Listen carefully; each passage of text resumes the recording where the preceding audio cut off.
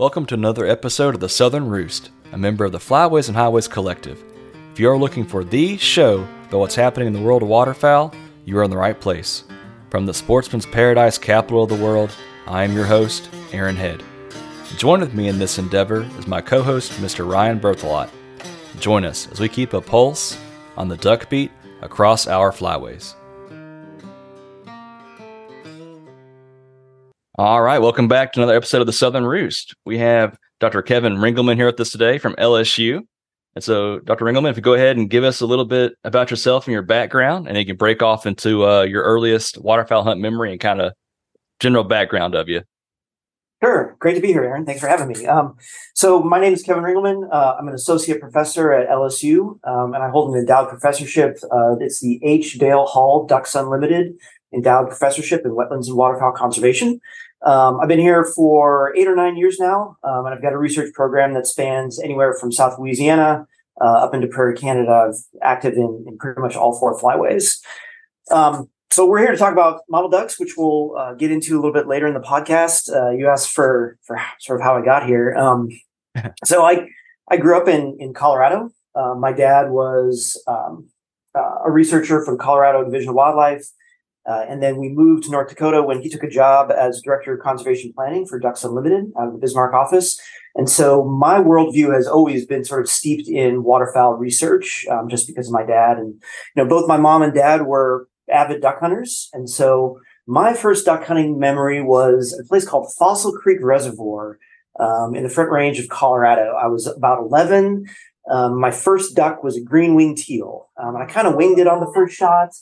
And then had to chase it down in the mud and my hip boots and stuff. And I still have that photo and still have that memory. So it's sort of evolved as a passion from there. Awesome. I duck hunted all throughout, my childhood. Kind of had to take a bit of a break in undergrad and my undergrad at Cornell University in New York. And so I was pretty busy with my studies there, but really got back into it in grad school. I did my PhD at University of California, Davis. And the public land system they have in California is really accessible without a lot of equipment. And so, you can hunt on Wednesdays and Saturdays. And so I'd be up before classes on Wednesdays, trying to scratch up, a half limit before I had to get to class. So, it's been a fun ride. And then, I've been here at LSU for, like I said, like 8 or 9 years.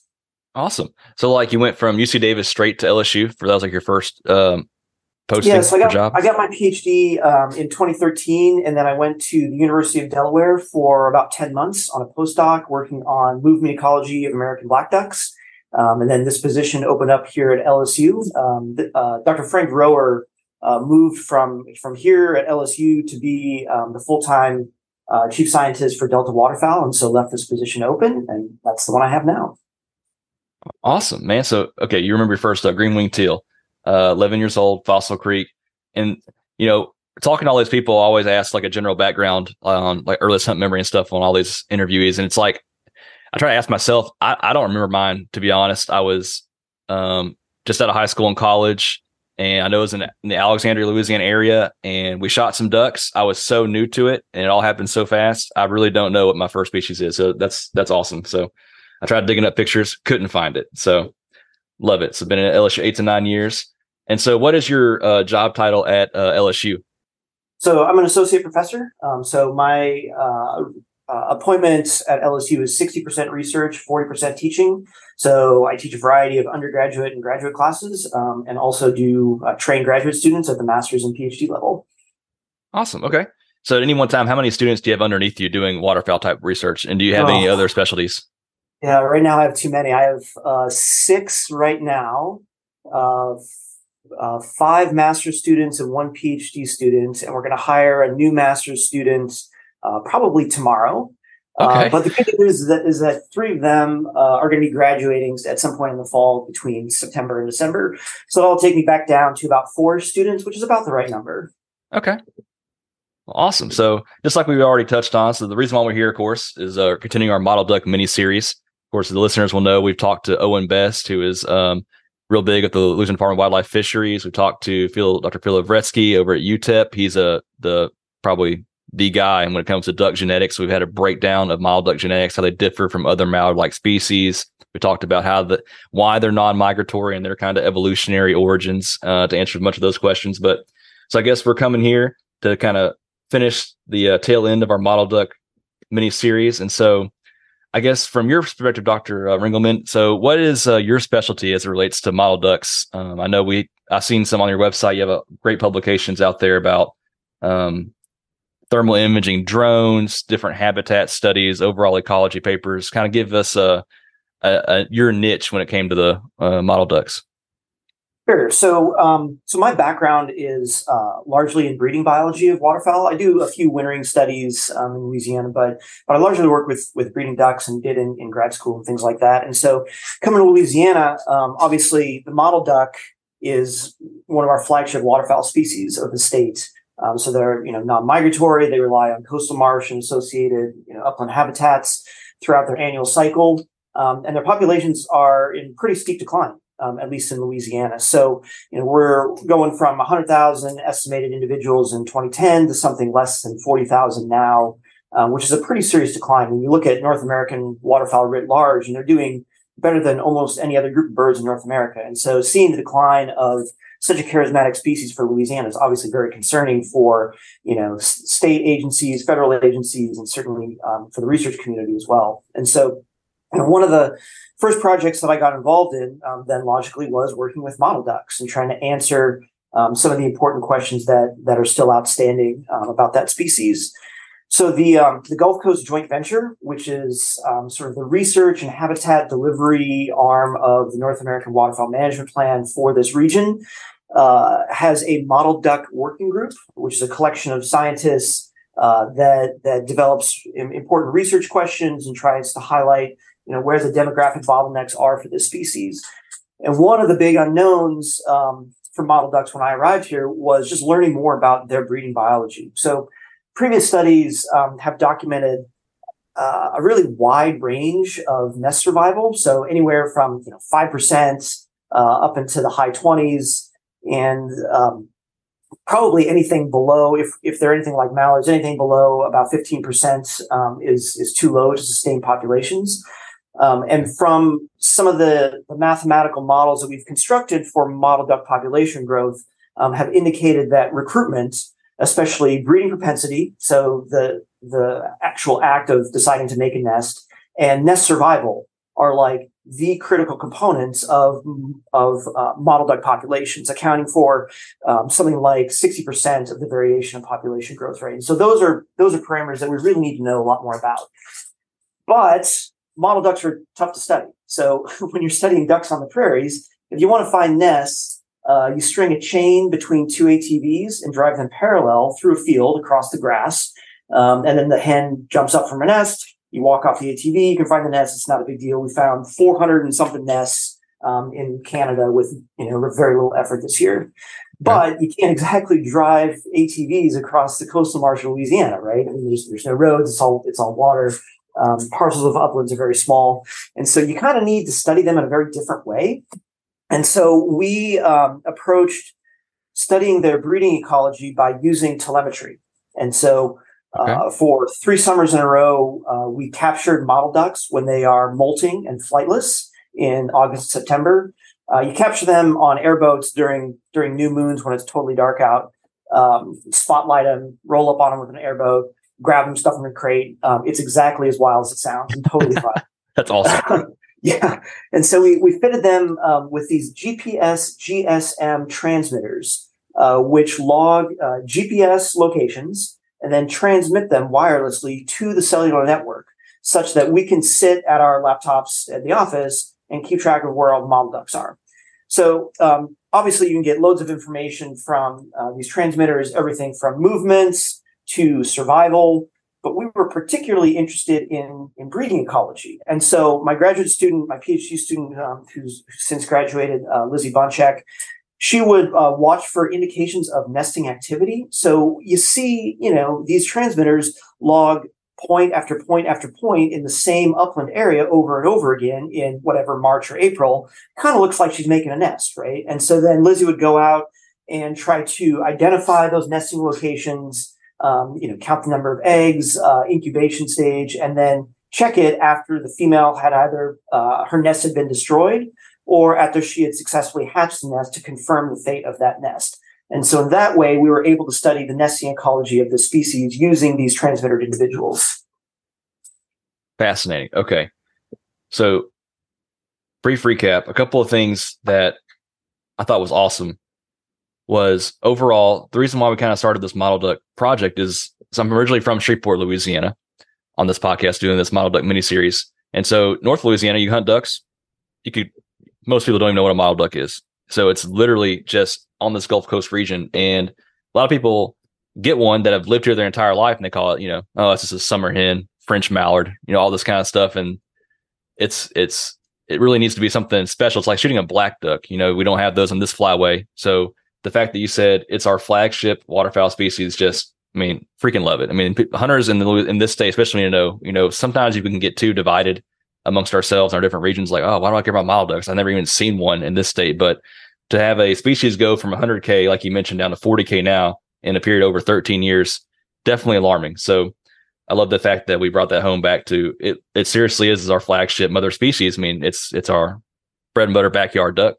And so the Gulf Coast joint venture arm, you have a model duck focus group, and that's new to me. So who composes some of that group overall? Is it people across? I know there's Florida model ducks. We talked about that before, and then the Western Gulf Coast species. Is it breakdown by arm? Is it a total number counts? Yeah, so the model duck working group is a collection of agency, NGO, and university researchers. So there's folks from Ducks Unlimited, from LWF, from TPWD, from LSU, Mississippi State, Texas A&M, who come together and sort of think about model duck conservation, model duck science, and where we are. And we actually just finished writing the 2023 Model Duck Conservation Plan update, which is an update from whatever was written like a decade ago. So it synthesizes all of the latest available science on model ducks, from populations to disease to lead poisoning, conservation delivery programs that are available for landowners to receive financial assistance if they want to help provide model duck habitats. Sort of a wealth of information. I'll drop that to you in email after we're done here. Okay, it's already published, so I can share that. We can find that. That'd be great. Yeah. I know you just mentioned real quick in that part of the things that it looked at lead poisoning. So I'm from the generation that I've only shot steel shot. I know we got older listeners, and my father's and grandfather's era, they shot lead shot, and then I know it's a big deal about why did that change? When did that change? So what have you found as far as lead poisoning kind of with relates to model ducks in that publication? Yeah, so a synthesis of the latest research from the last 10 years indicates that if you go out and just sample randomly ducks on the landscape, most juveniles do not have detectable levels of lead in them, but 25% of adults do have detectable levels of lead. It's below the level of toxicity. So like, it doesn't seem like those individuals are sick from it, but it's pretty prevalent out there. What's more concerning is that if you look at only harvested individuals, 75% of juveniles have lead exposure, and that same 25% of adults have lead exposure. And if you look at the mean levels of those that do have lead exposure, it is at toxic levels. So, that means that when you shoot a model duck, right, it's more likely to be one that is exposed to lead and potentially is facing lead toxicity. So we don't have a good handle on whether that is from legacy historical lead shot from the 1980s before the ban, or whether it's from illegal use of lead shot today. But it remains a source of concern for model duck populations. It's one of those things. It's like we don't know really what demographic effect it has. Like, we go out and measure lead in the blood or in the bones or whatever, but in terms of how that relates to their populations, it's much harder to determine. You could imagine that a model duck that has some level of lead toxicity may be less likely to initiate a nest.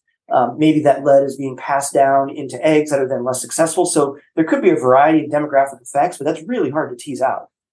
And I know I'm not definitely not a veterinarian by any means, but of course, most people on this show know backgrounds of pharmacy. So we study in school effects of lead toxicity on human species. For example, the most famous one you learn about is Beethoven. He had basically back then lead pipes were, plumbing back in Europe was lined with lead. They didn't know that the dangers of it. And so, he was writing his last few symphonies, essentially deaf, and all that is from lead toxicity is what the leading research points to. It's probably multifactorial like anything else, but what we learned for clinical manifestations as far as a human goes could be a lot of reproductive issues. So the ability to want to breed is diminished. And then also just overall, even if you have the will, it's not able to actually happen. So is that similar to, you think possibly translates over to waterfowl in a similar way? Thus, that would affect future offspring, because if they're not procreating, you're not going to have baby ducks. So, and if they do, they're less likely to survive. Yeah, I think that's probably right. I don't know of any published research on model ducks that's conclusively demonstrated that link, but it makes logical sense to me. I gotcha. Okay. So fascinating, because I know another thing that we always, lead's most readily available in what we use for all decoy weights. But odds are you're picking those up, bringing them back out of the marsh, so you have a sitting blind there the whole year. But how much of that lead actually sloughs off of the decoy weight? There's probably multifactorial reasons. You got fishermen. Of course, if you start going down this rabbit hole of, hunters are conservationists. And as we change things, a box of, lead ammunition is the cheapest one in the store. If you increase prices to the steel shot, which is what you have to do now, you're putting possibly increasing the threshold to play the game. Essentially, it costs more money to go out there and play the game. So theoretically, you're going to over time lose less hunters. I know hunters and recruitment and retention of hunters, especially duck hunters, has been on the decline for many years. I know they have had Ramsey came on here and educated us about that a little bit. Some of our first podcasts we did. And so that's also striking. And so I'd hate to have a total lead ban, and then all the fishing stuff is out, all that kind of stuff. And then so you have less people participating in the game, then why care about the game? That's also a threat too, I think. So it's going to be probably a multifactorial issue related to some of that kind of stuff going forward too. But the science is science. Lead is harmful, so it's going to be something we might have to work towards for future generations down the road for sure. Yeah.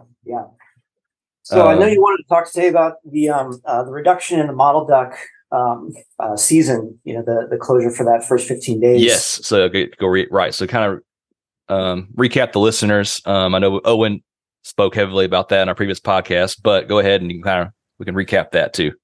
Yeah. Well, so this is mottle ducks have declined in bag limit historically, and now there's a 15-day or 2-week closure for mottle ducks. So right now I think it's going to be set for, it's already published and officially set, 15 days closed, first 15 days of the big duck season. So that's going to be for each respective zone of the state. So we have East Zone, West Zone now. So you got to know when your start date is and count 15 days. It's going to align just like with SCOP. So whenever you can go from 1 SCOP to 2 SCOP a day, you can then start shooting mottle ducks legally.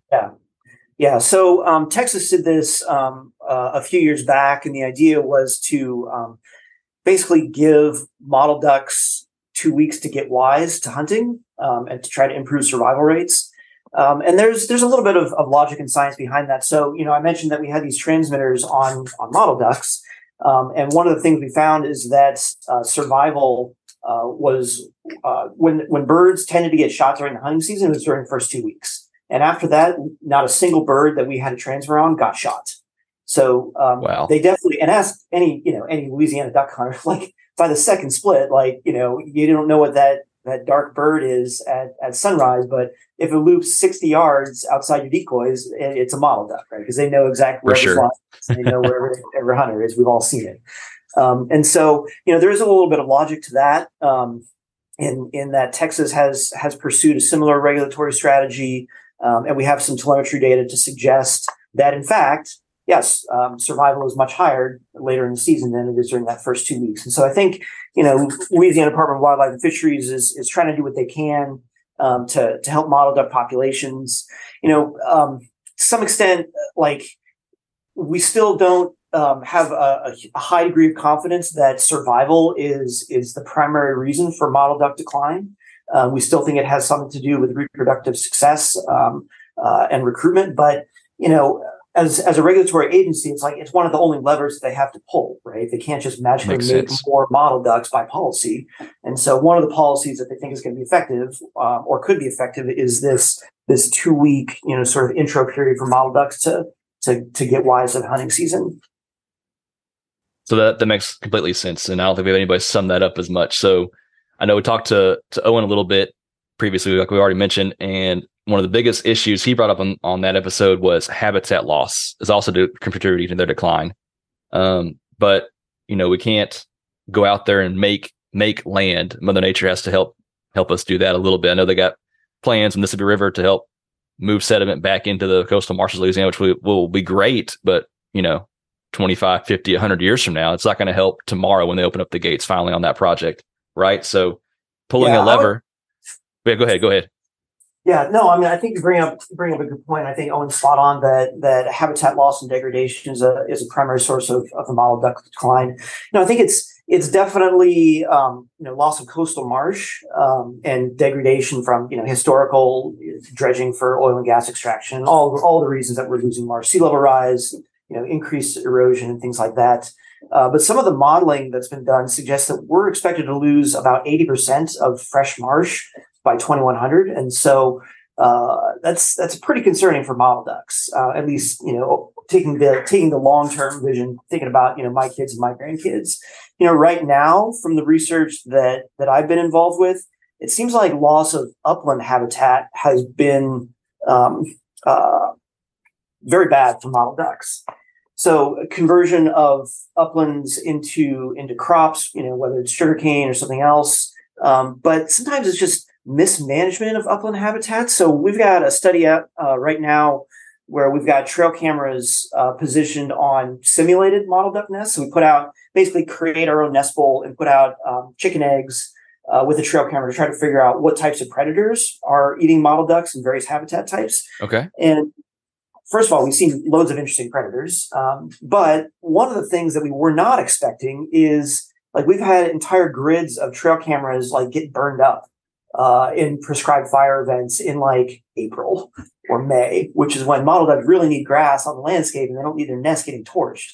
So we've had trail cameras get plowed up, get burned, so some of the major recommendations out of this mottled duck conservation plan update that I was talking about is planning your prescribed fire for before the mottled duck nesting season. So get it done by January at the latest. And try not to disturb those grassland habitats in March, April, or May when those ducks are trying to pull off nests. So I think that even you're right. It's really hard to make new land, or there's not a ton of incentive for producers to take land out of production and put it back in grass.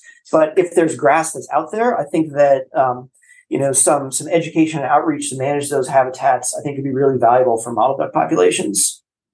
That makes tons of sense. I mean, around my house, I'm based out of Lafayette, central Louisiana, central South Louisiana.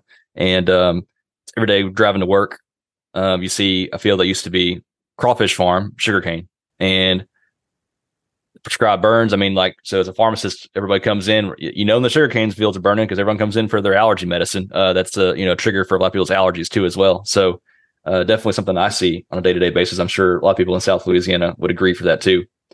Go ahead. Let me just add a caveat or a correction to something I just said. I mentioned that there's not a ton of financial incentive for producers to take land, out of crops and put it back into grass, but there are programs out there that do exist. So Owen hopefully talked about the Coastal Grassland Restoration Incentive Program, this CGRIP, where the state agency provides financial incentives for you to maintain good grass or to restore, marginal cropland back to grass for the benefit of mottled ducks. And so there's a variety of incentive programs that are provided through the state agency or through NRCS that, for your listeners out there who have marginal land and want to put it back in grass to help mottled ducks, get on the LEWF website and call your local extension agents, things like that, if you want to do a little bit of something. Okay, that's awesome. So yeah, he mentioned a little bit about the CGRIP, and then we did put in the show notes there to kind of where to go on his episode. And so that's something that is out there that, me as a podcaster and a podcast listener, I hear about all the programs they have up north, and you hear about very few in the South as far as those incentive measures. So it's good that we have something in the state for sure. And by all y'all to check that out. And we'll probably try to include that too in today's show notes as well. So a couple other things you mentioned here was about the breeding biology being your major focus. And so looking at your previous research, so the area that I hunt is the Cameron Parish area heavily. And I was surprised to show that was one of the lowest areas of success in the state. That's, of course, a little bit of a dated study. I was reading on there like 5 to 6% nest success rate in that area. Do you have any ideas or even anything that might be why that area is declining heavily? Or is there another area of Louisiana doing better, in your opinion? And kind of what attributes to those successes or failures? Yeah, it's a good question, and a nuanced one to answer. So, so some of the historical research has found very low nest survival in Southwest Louisiana, and additional historical research, from the 2010s, has found higher survival in like Southeast. Others have found that mottle ducks do pretty well on like dredge spoil islands and things like that, where others have found that if they don't put their nests up high enough on those islands, they get flooded, if we get rain events and things like that. Nest success is tricky to study. And maybe I'll tell a story that'll help highlight why. Yeah. So for our telemetry study, for the nests that we found and monitored, we found that nest survival was pretty good. It was on the order of 15 to 20%, which was higher than we were expecting. But one of the nuances here is that when Lizzie would go out and try to find these nests, like she's seeing the telemetry points, log location, after location, she'd go out and try to find nests. And what she found in a lot of instances were nests that were destroyed while they were still in the laying period. And so what that means, that really makes me question, like, how many nests did we miss in the telemetry data that she just didn't log enough points for us to notice? And she tried to nest, but those were also destroyed. So I think that the nest survival estimates that we got of that 15 to 20% are probably biased high, because I think that there were a bunch of nests that we never found that were just destroyed so fast that we could never detect them. And that's sort of true no matter how you do a nest survival study, that there are a bunch of nests that are destroyed before you have the ability to even locate them. And so that means that the picture is rosier than you think it is. That is the primary reason that we undertook this study of simulated nests, right? Where I described, we put out, we make a nest bowl in a place where a mottle duck would nest, and put some chicken eggs in there and put a trail camera out, because now we know where that nest is and we know exactly how long it's been on the landscape. And so we can, the thought was, we need to figure out if there's particular habitat types where predators are super common, and they're just destroying nests within days, right? And if there's other habitat types where predators are, for whatever reason, not getting into the mottle ducks as heavily. And so Alex is still analyzing a lot of those data now, but it appears to be that there are not a lot of consistent differences in survival among habitat types, and that's very patchy. So one particular, study replicate will have super high predation rates, and all the nests will get whacked right away, and then others will do fairly well. So it seems to be something about like a very localized predator community effect that's driving sort of mottle duck nest survival. And so, to your question about, is it something about Southwest Louisiana? I think it's at a smaller scale than that. I think it's like, is this square mile or something like that bad for mottle ducks or good for mottle ducks? Okay. One of the other things that we found from the telemetry study is that, all the research until we did this study suggested that mottle ducks nest in upland habitats and nest on the ground in grasslands. But when Lizzie went out and tried to find some nests, she found some of mottle ducks that were nesting in marsh over the water. So they actually built up nests just like a canvasback would do out of bulrush and things like that, make a platform and then nest on that. And those nests survive quite well. So, is that sort of a new evolutionary strategy to avoid, terrestrial predators? Are they subject to other predators like alligators and things like that? So it's a really sort of dynamic and still lots of research questions to answer in that regard. Fascinating. So one of the Owen's highlights was mottle ducks are super smart. And to kind of recap they change. In Texas, he brought up his studies in Texas that he was on, how they moved so far west and inland that they're having this whole dusky duck dilemma of, is it a Mexican duck? Is it a hen mallard? Is it a mottled duck? Is it hybrids of those? So, what you bring up is that mottled ducks' greatest attribute for survival is their ability to change like on a dime. It's picking up a trick from canvasbacks. Obviously, they didn't learn it from canvasbacks, so they can't go up there and watch them. But it sounds like they've found an evolutionary trigger that hopefully leads to some success down the road. Anywhere in particular that you think they're doing really great as compared to other parts of the state, and maybe what could be going on down there that's not happening in other areas? Difficult to tell because there's not sort of that broad geographical scale of research to determine there's geographical variation. We know their population is doing better in Texas than they are in Louisiana. Some of those, Anahuac and Aransas, like they've got some pretty good grass on those refuges in some places. So I think that's helping their mottled duck populations. Just kind of leading us back to habitat. Like habitat, I think Texas is still losing habitat, but not at the same rate as Louisiana is. I think Louisiana has a greater decline versus Texas from what people have clued in on, probably. Right, exactly right. Yeah, and what you just mentioned, when they there's some new research getting started in the brush country of Texas, where there's this new mottled duck population that either wasn't there or we weren't paying attention or whatever. So there's some new research that's going to be starting in the next few years to try to understand more about how many there are. Are they moving to the coast? Are they staying there? All sorts of stuff. So stay tuned for the next 5 years on that. I know, right? That's one thing that we love about science, right? It's just always changing, always evolving, always find something new out, but look, turn over a rock. So going on to the next topic in our discussion is, I know you had a research paper I thought was pretty fascinating on hurricanes and how they affect ducks. I know it wasn't directly related to mottled ducks, but go ahead and kind of speak about that a little bit and kind of share some of your experiences maybe around that topic. Yeah. I think you found, I've got a couple hurricane papers, but there actually is one on mottled ducks. Oh, sweet. Okay, I missed it. Right, we've got all these telemetry devices out on mottled ducks, and mostly our study was over. And then, of course, Hurricane Laura came through. Right.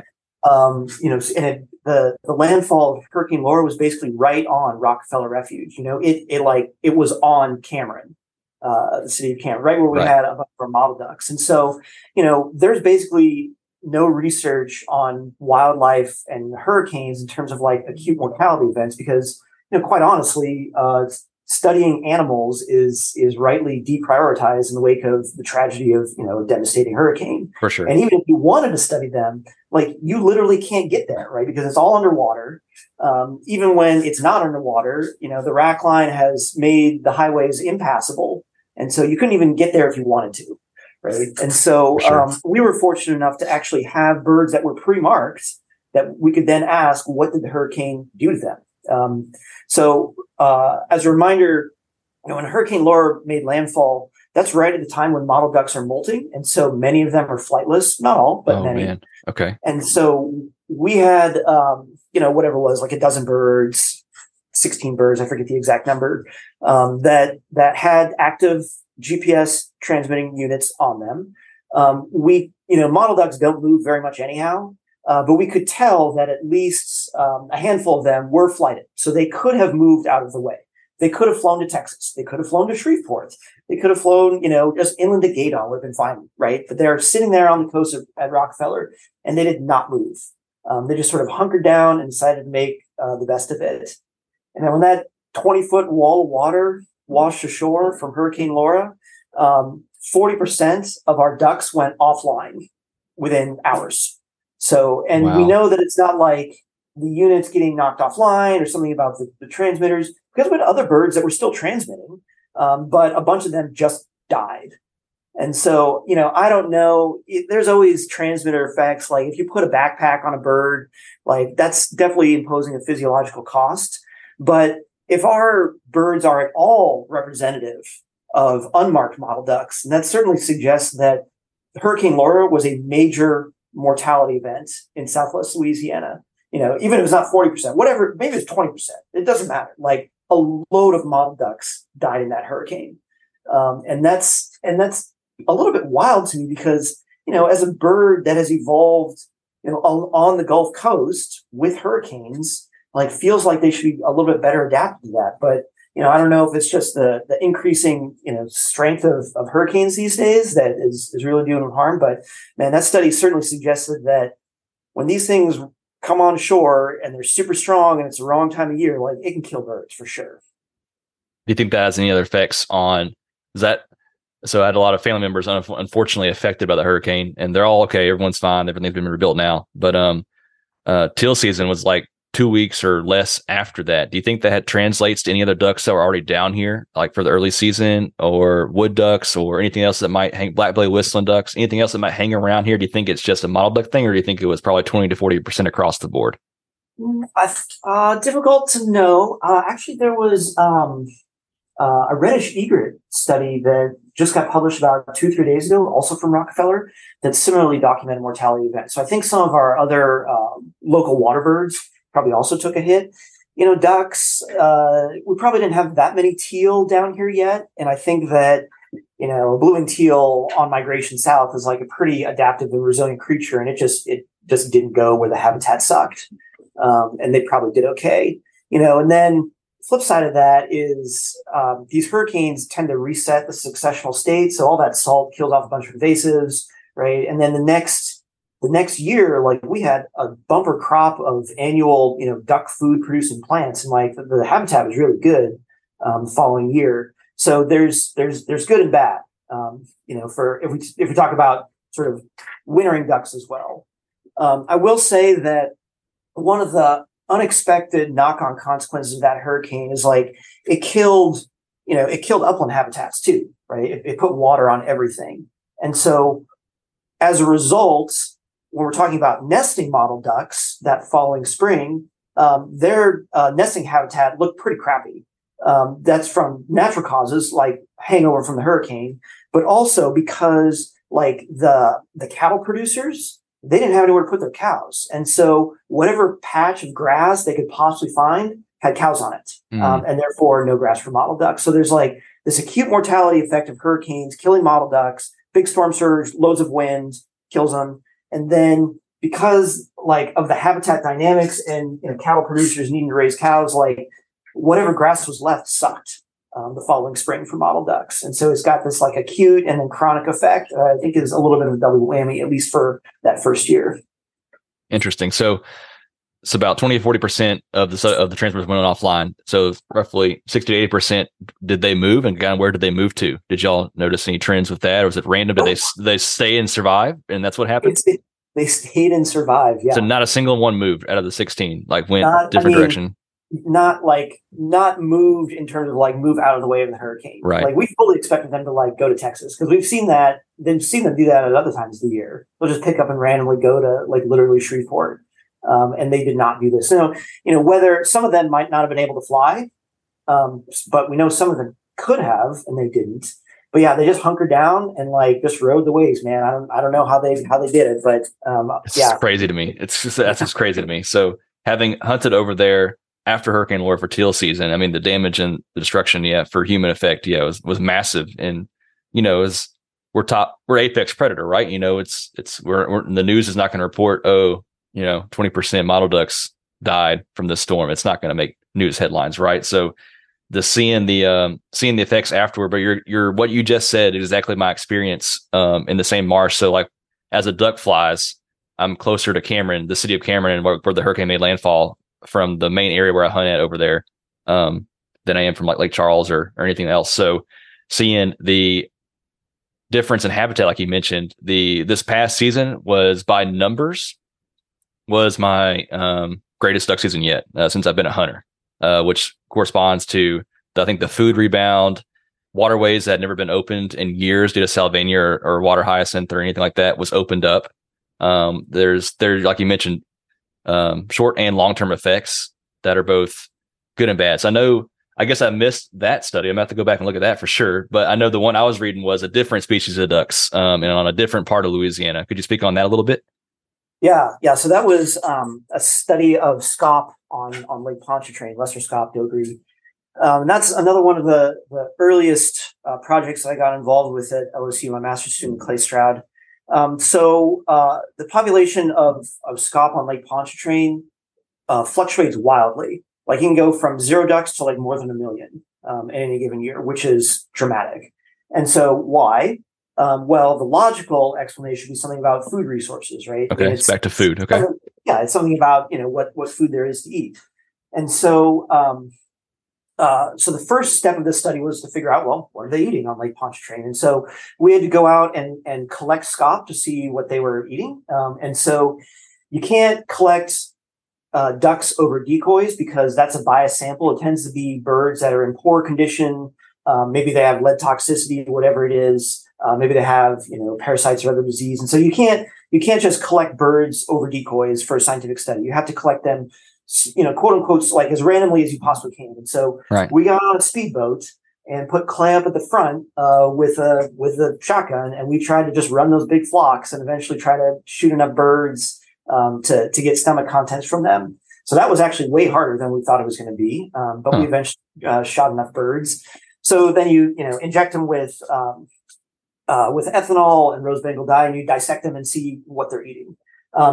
Long story short, they're eating small to medium-sized Rangia clams, and that's their preference. So we also went out and sampled, what was available, so you can see what they're eating versus what was available. Okay, which ones do they prefer? They really like those small and medium-sized clams. And that kind of makes sense because the small ones is just not worth your time, and the big ones you might actually choke on, which would also be very bad. Yeah. So we partnered with a clam researcher, Mike Poirier at the University of New Orleans, who's been studying clams and other invertebrates on Lake Pontchartrain for his entire career. And so he's got long-term data on clams. We've got long-term data from LDWF on scaup populations. And so now we can match these up, right? And so, not surprisingly, there's loads of scaup on Lake Pontchartrain in years when there's loads of these small and medium-sized clams that they like. Cool. But the more interesting thing is that those clam populations really depend on environmental conditions, and especially hurricanes that roll up through Southwest Louisiana. So what happens is a hurricane, comes through, or it doesn't even have to be a hurricane. It can be a tropical storm, but anything that pushes a bunch of salt onto Lake Pontchartrain, and it stirs up the silt and the sediment, and it ends up killing all of the really big clams, that have grown big over the years. But that salinity change is also what physiologically induces spawning in these clam species. And so salt comes in, water gets totally turbid, sediment covers up the big clams, kills them all off. But there's lots of little clam larvae that are produced by the saltwater change. So those larvae set, and then they grow into those small to medium clams by the following year. And so you get a hurricane in August, kills everything, all the big clams in Lake Pontchartrain. There's no scaup that year on Pontchartrain. Conditions suck. But the next year, there's tons of those small and medium clams that have grown up in the intervening year. And so those are the years that you get loads of scaup on Lake Pontchartrain as a result. So it's this cool sort of multi-trophic story where, hurricane comes in, resets the successional state of clams, habitat sucks for scaup, but the next year, lots of small clams, lots of scaup. Awesome. So I know we branched off a little bit. I think we talked about, so stay tuned, listeners. I think me and Dr. Ringelman are going to have another discussion on different species of ducks, as he's, as you can tell, very varied in his research and field, which is awesome. But so Owen brought to us the story about how mottled ducks are one of the most wide variety of ducks that eat the most random amount of things. They go from brackish water, freshwater, saltwater, have a diet of random snails, small shrimp, all the way to eating grasses and stuff in the grasslands and the upland habitat. Do you think that has any effect on, I know they're not a diving duck species, but is there anything that you might think about that might, on that part of the state, affect their diet and rebound that might actually help them out? Or do you think it's more of the double whammy like you mentioned earlier? Yeah, I think, you're right. Mottled duck diets are super diverse. They use a variety of habitats. And I think, that is to their benefit in terms of their populations and their adaptability to changing conditions, whether that's sort of long-term chronic loss of habitats or whether that's, these point source disturbance events like hurricanes. Is a mottled duck is pretty good at finding something to eat because they know this area really well, right? And so I think in terms of for food resources and trying to provide, specific things to mottled ducks, I think that's probably a lower priority than things about their breeding habitats. Gotcha. Okay. Well, fascinating. So, of course, hopefully we'll get together in the future and we can do a whole little episode just on Dogri and maybe on some other species too as well. So moving right along here, the next point we're talking about is we mentioned a lot about habitat decline. Hurricanes, of course, big player in that too as well, the double whammy there. And so we kind of getting to the point to where, what do you think as hunters or just as a random duck hunter, even though you're not related to the Gulf Coast where mottled ducks are, what can hunters do to kind of help mottled ducks? Maybe talk about it from the local standpoint or from their overall greater view. Yeah, it's a good question. I mean, to some extent, it depends on how much control hunters have over the land that they hunt. If you control a lot of land and the habitat management on that land, like you can do more for mottled ducks than, if you're just, a Joe Blow has to go, on public land in Southeast or whatever. So it's variable. So if you can manage habitat for mottled ducks, I think promoting grasslands is really useful. Keeping fresh water for broods through May and June, I think is also really important if you have that capability. It's following the rules, right? So there's plenty of evidence to suggest that mottled ducks, that their populations could be benefited by not shooting them that first 15 days as per the new regulations. Don't shoot them during the season, right? Yeah, that's what I want to interject with. So me and Owen talked about it off camera about, there's been studies shown some of those same transmitters. So I want to know if you have, I want to preface this that, here at Flywise Highways Collective and on the Southern Roost, we're hunters, literally hunting for the public. We're not perfect and we try to be, we try to follow all the rules for sure. We're not perfect. Not a single one of us has for wide variety of reasons, but have you had any transmitters? So I was talking with Owen about, have you had any transmitters go offline during teal season of mottled ducks before? And what extent was that at? Because we were talking off air, and he's seen it in his areas of Texas where he works of, new hunters or new kids to the game, or even those old ones that, not saying that it can happen to anybody, where you think it's a teal and all of a sudden you pick it up and it's not. Have you had any of studies or anything with your researchers, transmitter backpacks that have shown something similar like that in Louisiana, and what extent of that is it? Yeah, well, I'll tell the story first. So, right, we're watching these transmitters, and we just put them out. It's August, and then it's in September, and then now we're in teal season in September, and we're watching our birds. We're mostly hanging around Rockville or whatever. We have a couple that are on private land where they could be shot at during teal season, and we see this transmitter, and it goes from the coastal marsh, and then the next time we see it, it's in like somebody's backyard, and then it's like down a tree line in this dude's farmyard. And it looks exactly like what would happen if somebody shot a mottled duck, brought it back to just south of Lafayette, cleaned the carcasses, and then dumped it like on your back 40, right? And so we're like, oh my God, like we're going to have to go and talk to this dude and, hey, we just want our $1,800 transmitter back. Like, we're not going to try to, bring the law down on you or whatever. And then that bird flew. And it flew back to the coastal marsh. So like just a seemingly random movement to this dude's pond and back, south of Lafayette, and then back again. So, yeah, right. We were like real nervous. We're going to have to go knock on this guy's door because we can see the transmitter in his yard. Right. And during big duck season, we've had, transmitters show up in people's, apartments and things like that. And they'll call us, there's a phone number on there. And so we've gotten all our transmitters back. We have not documented a hunter kill of a mottled duck on our transmitters during the teal season. Okay. We have had birds go offline during the teal season. It's impossible to know whether, a hunter shot a mottled duck, saw that it had a transmitter and destroyed the transmitter or just mud stomped that thing. We don't know. Right. We've also had confirmed mortalities during the teal season. So a bird died. We went out and found it. Interestingly enough, a lot of our mortalities during the teal season were on Rockefeller Refuge, where we marked birds. Which is not a huntable refuge to my. Which is not a huntable Okay. refuge. So like they couldn't have been shot by hunters. Like so, and those were probably birds that like I said before, putting backpacks on mottled ducks has a physiological cost, and so you can imagine if you're trying to grow feathers and you get a backpack, like you may be there may be increased mortality as a result of placing those transmitters on. So that's our best guess for why we saw mortalities during September. It was something about transmitter effects and not necessarily illegal hunter kills of mottled ducks during September. Well, that's awesome. So that's good news. So from what Owen was seeing in Texas, of course, it could happen to anybody. But from what Owen was seeing in Texas, that he thinks there's a big,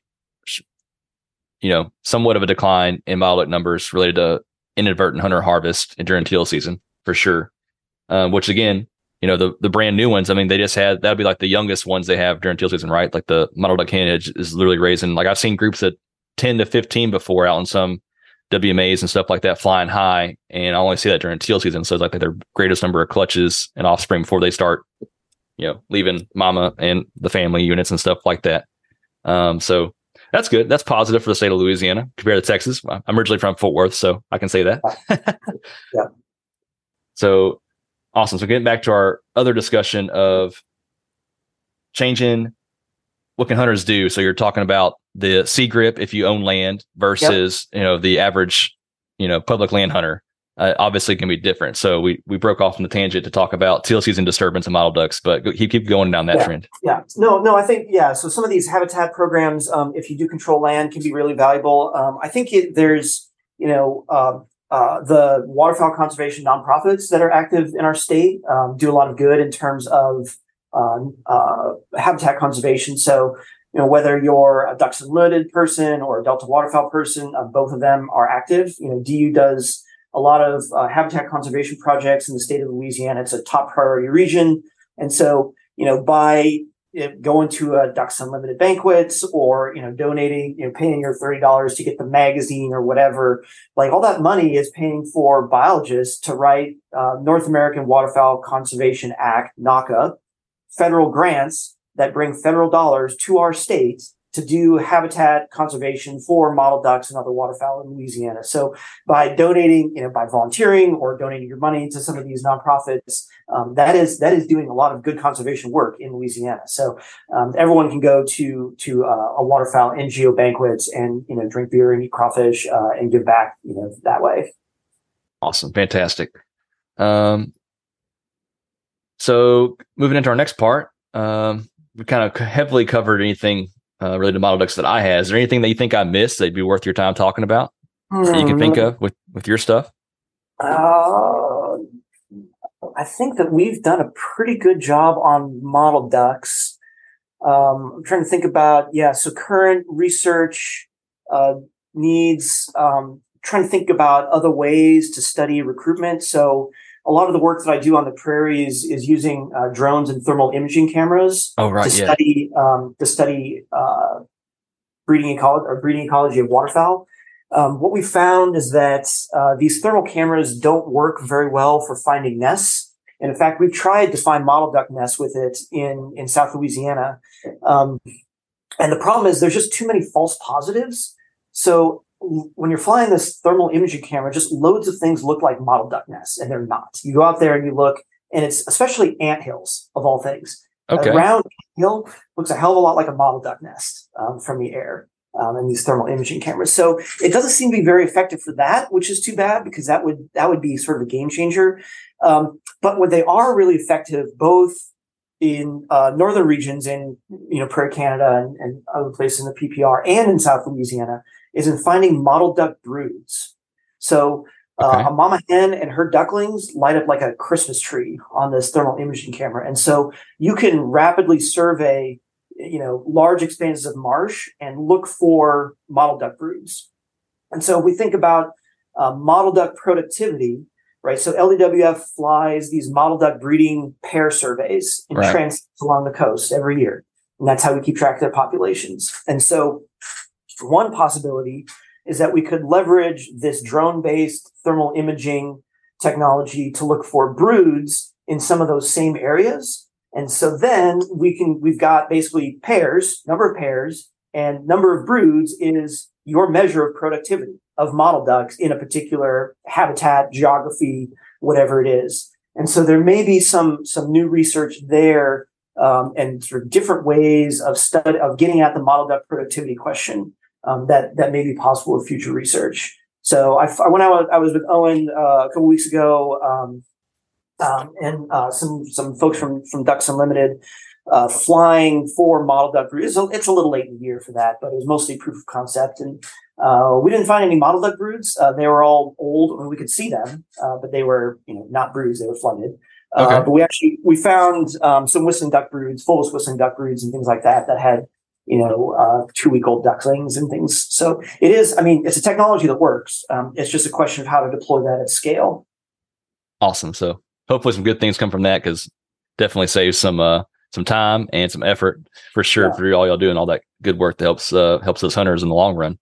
Another thing that Owen brought up, and I wonder if you have any knowledge about, was kind of like hen houses for hens in like northern parts of the U.S. and wood duck boxes down here. He was talking about some kind of technology they're trying to study, test, come up with some type of contraption, I guess, to have an artificial model duck nest. Do you have any knowledge, insight, or anything kind of related to that?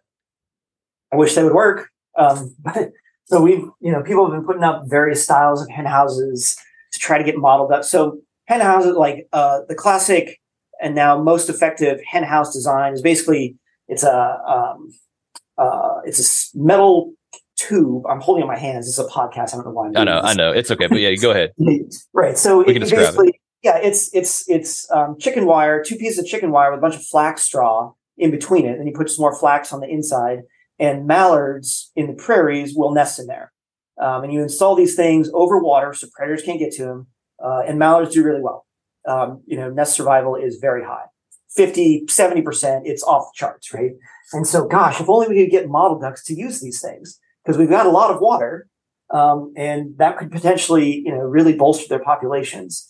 But to the best of my knowledge, for every hen house design that has ever been tried in the last 20 whatever years, there has never been a single documented instance of a model duck using a hen house and raising a nest.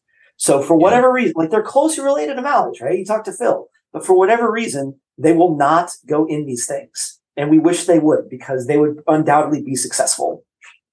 Man. So he was talking about some kind of ground contraption that's like the state of the art thing that they're trying out, I think in Texas and other places. And again, he mentioned the same thing too, right? So we aside from finding individual nests and like fencing them off from predators, and then praying that no avian predators find them, it's like it's tough out there for model ducks. I hear you. So we talked about quite a bit of stuff so far. So kind of moving into the next piece is kind of a little bit about you. So we talked a lot about model ducks today, but what is your overall favorite duck species to study? It's a tough question. It's like trying to pick a favorite kid, right? I know, right? So, I mean, if you have we'll probably do another episode and talk about wood ducks and whistling ducks, because we have 2 consecutive PhD projects on that now, and we'll have been studying them for 4 years at this point, and there's a million interesting things about them. So yes, everybody stay tuned. That'll be hopefully maybe even a different episode than the Dogri one we plan to do. So hopefully y'all stay tuned for down the road for sure. So wood ducks and whistling ducks are a totally wild interplay of species, and they're interesting for lots of sort of like applied management reasons, with the rapid expansion of whistling ducks in the southeastern United States, nest parasitism, competition for nest boxes. And they're like, from just like a basic ecology science perspective, they're also way interesting.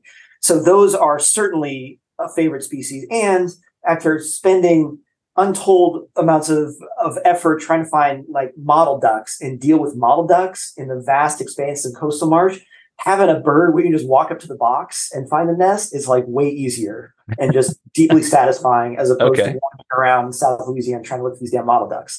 So they're appealing for those reasons. In terms of prairie nesting ducks, I've really taken an affinity to blue-winged teal.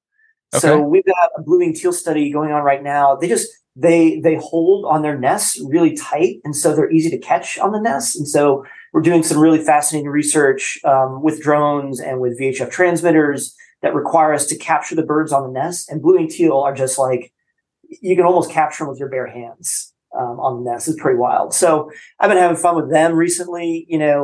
Writ large, my favorite duck species is, and this is an exam question on all of my exams that I give to my students, the bonus questions. What is Dr. Reed's favorite duck? Which is northern pintail. They're my favorite. They're an early nesting species. They're really flexible. They'll nest in really short stubble, when there's still a risk of snowstorms. They're just, and of course, they're really charismatic. They're certainly my favorite bird to hunt. In California, we were just, you'd be covered up in pintail. Just hearing the drakes whistling, they're just far and away my favorite duck, and it's not close. Awesome. They're definitely in high regard for me. During my whole career, I think I could only shoot one at a time per day. So I haven't seen the glory days of what happened previously, like back in the 80s, could shoot up to 10. I would have loved that. But that might be a whole different discussion. We've teased at a lot of other different discussions here on our podcast. So y'all be sure to stay tuned. That's a species in population decline as well for a variety of different and interesting and difficult to combat reasons. For sure. So we got your favorite type of duck to hunt and overall study. We talked about that. How about where do you hunt currently whenever you do get time away from all this research and students and LSU work? Yeah. Don't get that much time. So if your listeners weren't aware, LSU runs the largest college hunting program in the country. Okay. So every student who comes through the wildlife major during their senior year, if they want to, we will teach them how to hunt and we will take them duck hunting. So we run it through what's called the wildlife techniques class. It's just a senior level class where they learn loads of things about wildlife, hands-on stuff. And so every year, me and another faculty member, Dr. Collier, and Dr. Laborde, we teach hunter safety. So I'm hunter's safety education certified. So we will teach 30 or 40 students hunter safety. We teach them how to shoot. We have firearms that have been, donated or on loan. And then we take them on their first duck hunt. So we do teal hunts and we do big duck hunts. And these are hosted for us at private duck clubs with guides and the whole 9 yards. Awesome. Okay. So imagine your first teal hunt is your first hunt ever is shooting teal at Oak Grove, on the last weekend of teal season. Is like a pretty special experience. Oh, right? For sure. And if you join the public hunters after that as your go-to after that, it'll be all downhill from there. No, I'm just kidding. I've had some great stuff. We definitely explained to them this is not a typical hunt. But so to answer your question, a lot of my free time, my so-called free time in the fall, is on mentoring those student hunts. So the majority of my quote unquote hunting is sitting in blind with students and calling the shots for them. And then, maybe shooting back up at a bird that's crippled or something like that. I don't get out a ton. I don't have a lease. I put in for some of those White Lake hunts in the marsh. Okay, yeah. I got a couple of those. But basically, my hunting in Louisiana has been at the invitation of others. Honestly, this is a very busy job, and it's hard to learn how to hunt this state. And so, if any of your listeners want to spend a morning in the blind with the waterfowl professor of Louisiana, I am available. There you go.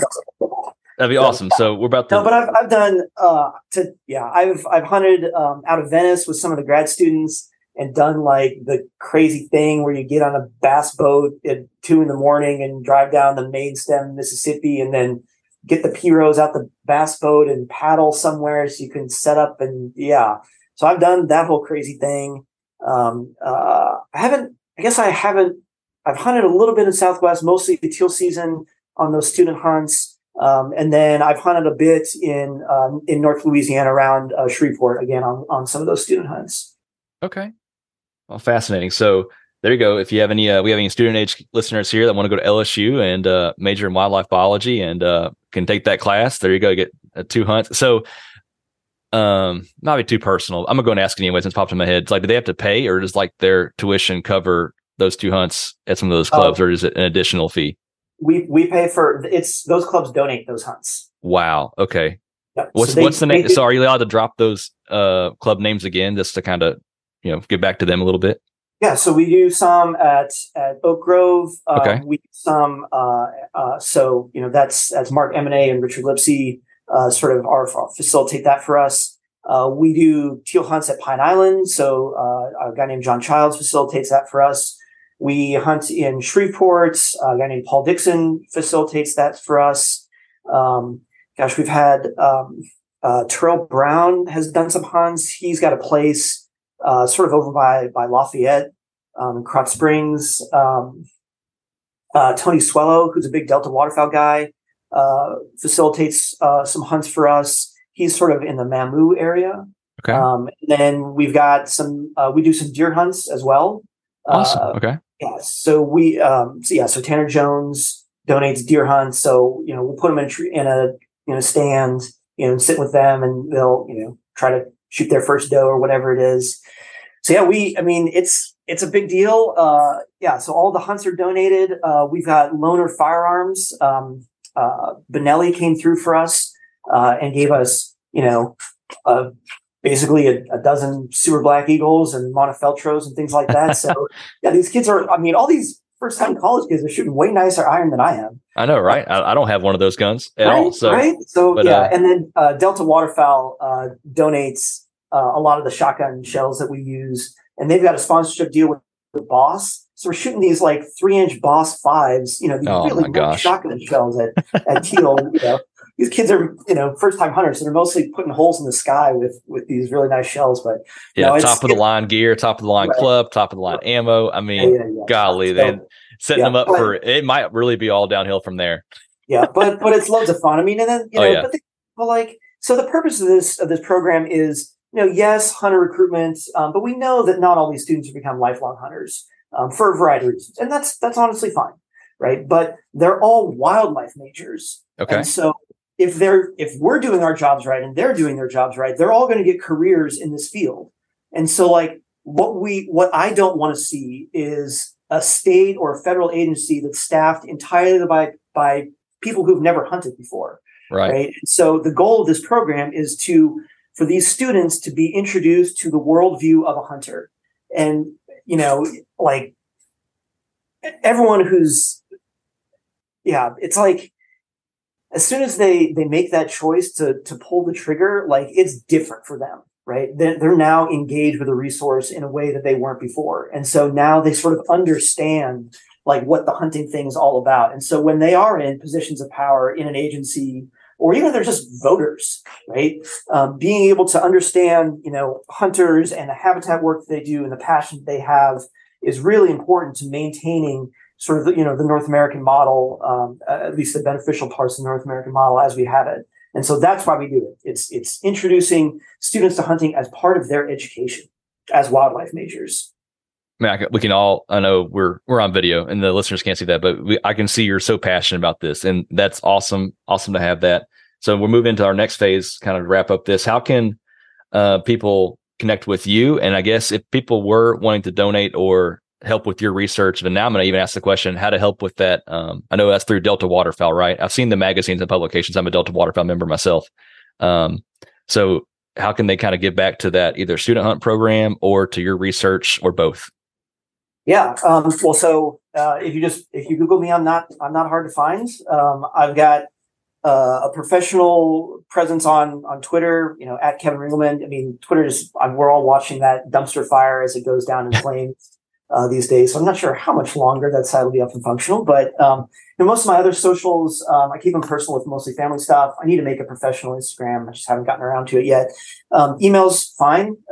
It's just kringelman at agcenter.lsu.edu. But yeah, I mean, if you're interested in waterfowl research or in hunting programs, or need some direction about getting involved in some of these habitat programs, I can point you in the right direction. So yeah, I'm available. Tend to be pretty responsive. We just put out a YouTube video on campus waterfowl about some of our whistling duck research, and I got a bunch of emails just from public hunters who were enthusiastic about whistling ducks and wanted to give me a high five and know a little bit more. So yeah, I try to respond to that stuff as I'm able. Awesome. Okay. So, and then for the student hunts, I know it's through Delta. Is there like a Delta waterfowl donation probably page for just the student hunt stuff, Oh, or yeah. I can find that and add it to it. But I just didn't know if it was directly linked to if I wanted to help as a hunter, help future LSU, like to help this program only, not the whole. Hopefully, we all want to help the whole general picture across the country, right? But in Yeah. general, to help your particular hunts, is there a way to kind of clue in on that? Yeah, probably your best point of contact would be a guy by the name of Jacob Bushaw, Bushaw. And if you Google him, you can find his name. He's one of the R3 coordinators for Delta, and actually my former graduate student. So he got his Okay. master's here and now is working for Delta. There's actually a new regional person who's supposed to be helping us, and I can't recall his name because he's brand new. But Jake can put you in touch with him and make sure that if you want to, donate shells or whatever it is, donate a hunt, that he can put you in contact with us and we can facilitate some of those things. But man, these kids go through a lot of shells. I'll tell you what, we're talking like, 2 or 3 or 4 boxes to try to scratch up 4 or 5 ducks. So, Hey, it's their first time. I remember. We all had to learn somewhere. Yeah. So, And some of them are just dead eyes. Like you get them behind on a gun, and they're knocking down clays right and left, and they're just natural. So, yeah. I know you get a wide variety of like men and females in these days with college campuses in general, but like I know teaching a female how to shoot for the first time, they're like naturally gifted. I swear, like with my wife, and I wasn't the one that taught her to shoot, obviously, but in general, having women at the range or even on a hunt, they're naturally gifted. Is that something you seem to find too with your program? Or does it vary? Yeah. So 70% of our wildlife students are women. Wow. Okay. That's our majority demographic, and so so that's the majority of who we're teaching how to hunt anyhow. And yes, some of them are really super good, even if they've never held a gun before. So it's it's highly variable. It's dependent on all the other things you might think. Like if they do other sports that require intense hand-eye coordination, they tend to pick it up faster than if they don't do those sports. But yeah, it's really variable between individuals. Everyone gets it eventually. For sure. Well, awesome. I think there's anything else you want to touch on for the audience, or anything else you can think of we missed before we wrap up here?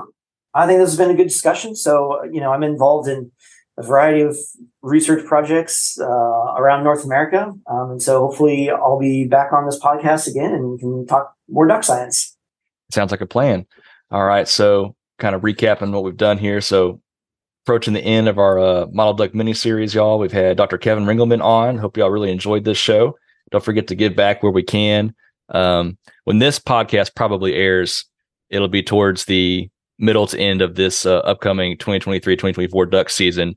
But there's always next teal season after that. So make sure we're dead eye, knowing our targets, helping those model ducks out best we can, doing things like joining our NGOs, which is like Delta Waterfowl, Ducks Unlimited, and a wide variety of others, and just paying for our duck stamps really do help give back to the overall picture of how to help ducks, and then that'll all trickle down to the to model ducks too as well. So really do thank everybody for listening, Dr. Ringelman. I hope to have you on in the near future.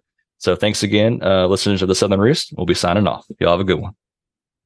Thanks for tuning in to another episode of the Southern Roost, the podcast show for the Flyways and Highways Collective. Connect with us by searching Flyways and Highways on Instagram or Facebook. If you like what you hear, please leave us a 5-star review on wherever you get your podcast from. It really does make a difference. Tell a friend about our show. Even better, bring someone new into our beloved duck culture. Till next time, this is the Southern Roost, signing off.